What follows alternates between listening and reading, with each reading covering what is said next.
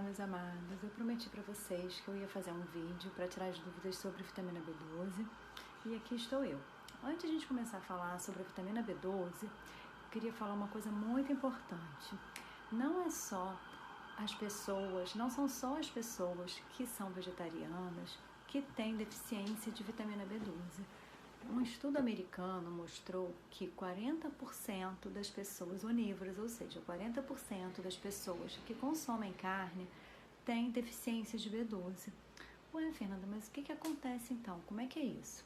Bom, pessoal, primeiro a gente precisa saber, quais são os níveis adequados de B12. E é aí que tem muita confusão. Por quê? Porque a imensa maioria dos profissionais de saúde não sabe o nível adequado de B12 no sangue. E quando a gente não sabe o nível adequado, a gente vai se guiar pelo valor de referência do laboratório. Só que a maioria dos laboratórios tem como valores de referência para os níveis sanguíneos de B12, valores entre 180 e 920. Ué, Fernanda, mas são valores bem díspares, São valores bem distantes um do outro, Será que uma pessoa que tem uma B12 de 200 é igual uma pessoa que tem uma B12 de 800?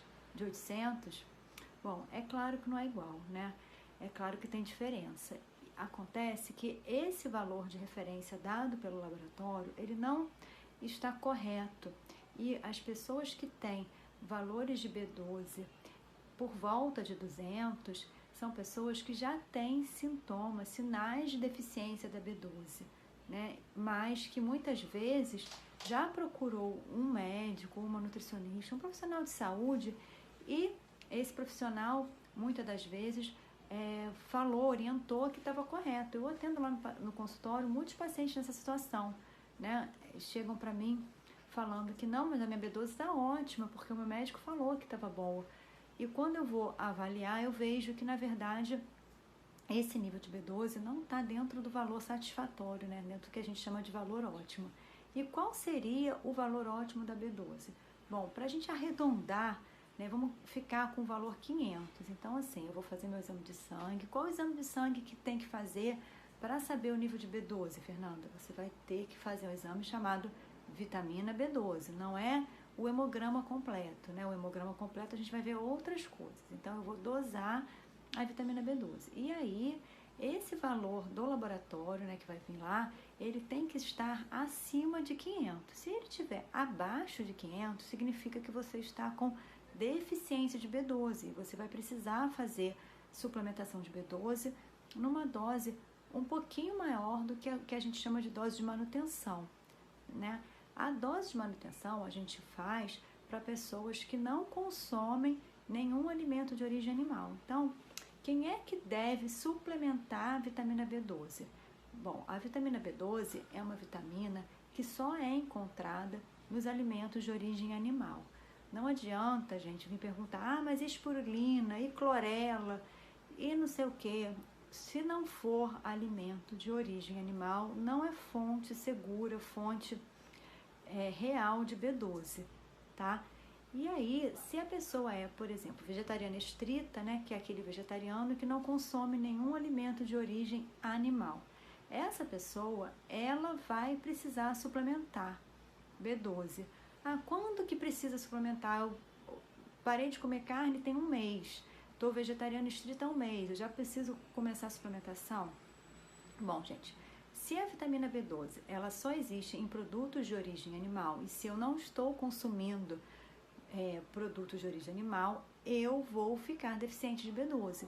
Ah, quando que isso vai acontecer? Não tem como saber, porque cada indivíduo responde de maneira diferente, cada organismo responde de maneira diferente. Então, a única maneira da gente saber isso é a gente fazer o exame de sangue e ver o nível, É exatamente isso que eu faço lá no consultório, Então, se você parou de comer carne há pouco tempo, Ah, mas eu estou consumindo leite e ovos. Também não tem como saber. A gente precisa fazer o exame de sangue, ver em que nível que está, e aí a gente vê se a dose de B12 que a gente vai suplementar vai ser uma dose só para manter esse nível adequado, ou seja, manter esse nível acima de 500, ou se vai ser uma dose um pouquinho maior, que é uma dose para que esse nível sanguíneo atinja 500, né? Que fique até um pouco mais alto do que 500 para eu ter uma margem de segurança aí. Agora, se a pessoa já decidiu parar de comer carne, né? E a gente não sabe em que nível que está a B12, né? O ideal seria que ela já começasse uma suplementação até conseguir fazer esse exame de sangue, porque é questão de mais dia, menos dia, essa B12 fica baixa, porque o organismo vai consumindo isso, né? Se a pessoa não quer, não, eu prefiro esperar, tudo bem, não vai ser de um mês para o outro que essa pessoa vai começar a apresentar sintomas, até porque uma B12 baixa, né? Eu parei de comer carne tem 2 meses. Não vai ser 2 meses que vai fazer com que esse nível de B12 abaixe tanto a ponto de ficar abaixo da normalidade, né? Abaixo do nível ideal.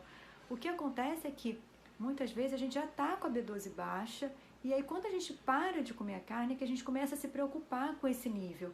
E aí sim a gente dosa e vê que, caramba, tá muito baixo, eu tô com a B12 de 200, é muito comum. É o que eu atendo mais lá no consultório, né? A pessoa vira vegetariana e aí ela começa a se preocupar com a B12. Mas, como eu falei, eu também tenho muitos pacientes que não são vegetarianos e que eu, por ser nutróloga, né? Nutrólogo geralmente se preocupa mais com as vitaminas, né? Então é difícil um nutrólogo que não vá pedir uma dosagem de B12, né? Então eu peço B12 para todo mundo. E aí eu já peguei muitas pessoas com B12 comendo carne e B12 baixa, né? Que comprova aí o que o estudo que eu falei fala, né? Que 40% das pessoas que consomem carne vão ter baixa de B12. Se o vegetariano é aquele vegetariano que consome leite e ovos, né? Aí a gente tem que dosar de tempos em tempos e ver se esse consumo de leite e ovos está sendo suficiente para suprir as necessidades metabólicas de B12. E aí, de acordo com o nível sanguíneo, eu vou eu vou descobrir se eu preciso começar uma dose de suplementação ou se não é necessário, né?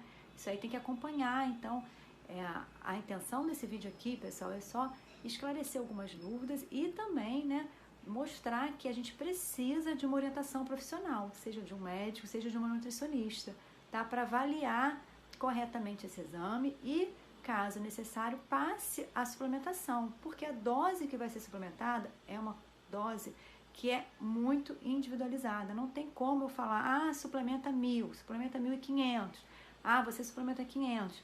Eu vou precisar analisar não só a B12, mas outros exames também, né? Hoje a aula aqui o vídeo é sobre B12. Uma outra dúvida que surge muito comum com relação a B12 é quais são os sintomas da deficiência de B12, né? A vitamina B12, ela participa principalmente dos processos relacionados ao cérebro, ao aprendizado, capacidade de memória.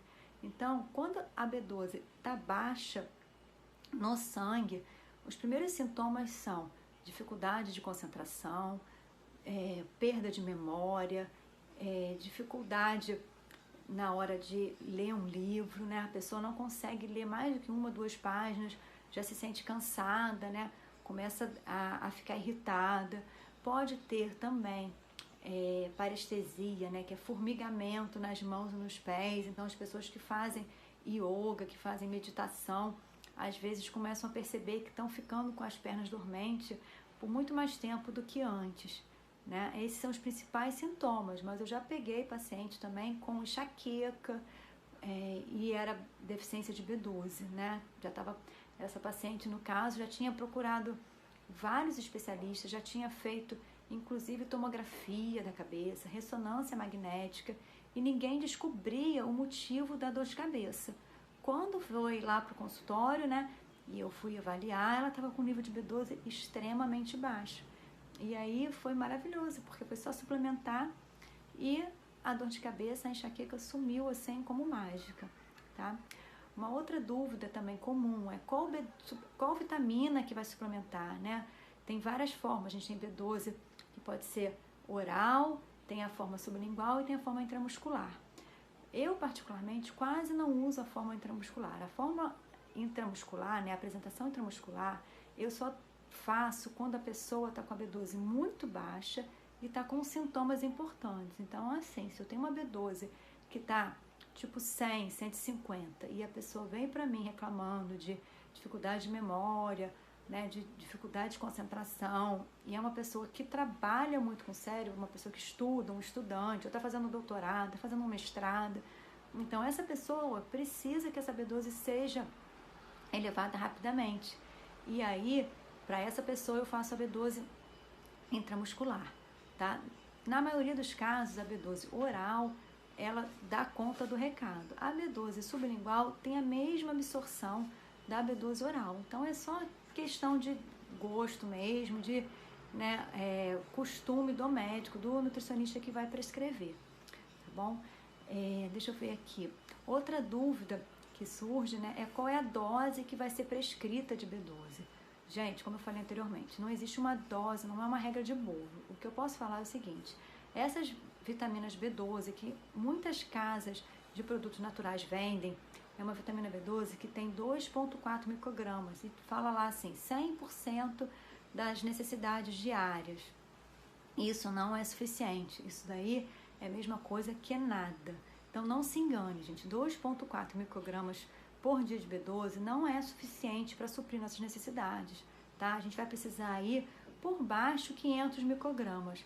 Lembrando que isso não é regra de bolo e vai precisar de uma avaliação de um profissional de saúde para dizer qual a sua dose de B12 que você vai precisar tomar, seja para manutenção, seja para tratamento, tá bom? Bom, eu falei aqui as principais dúvidas que aparecem com relação à vitamina B12. Se ainda ficou alguma dúvida, manda para mim que eu faço outro vídeo. Um beijo e até a próxima!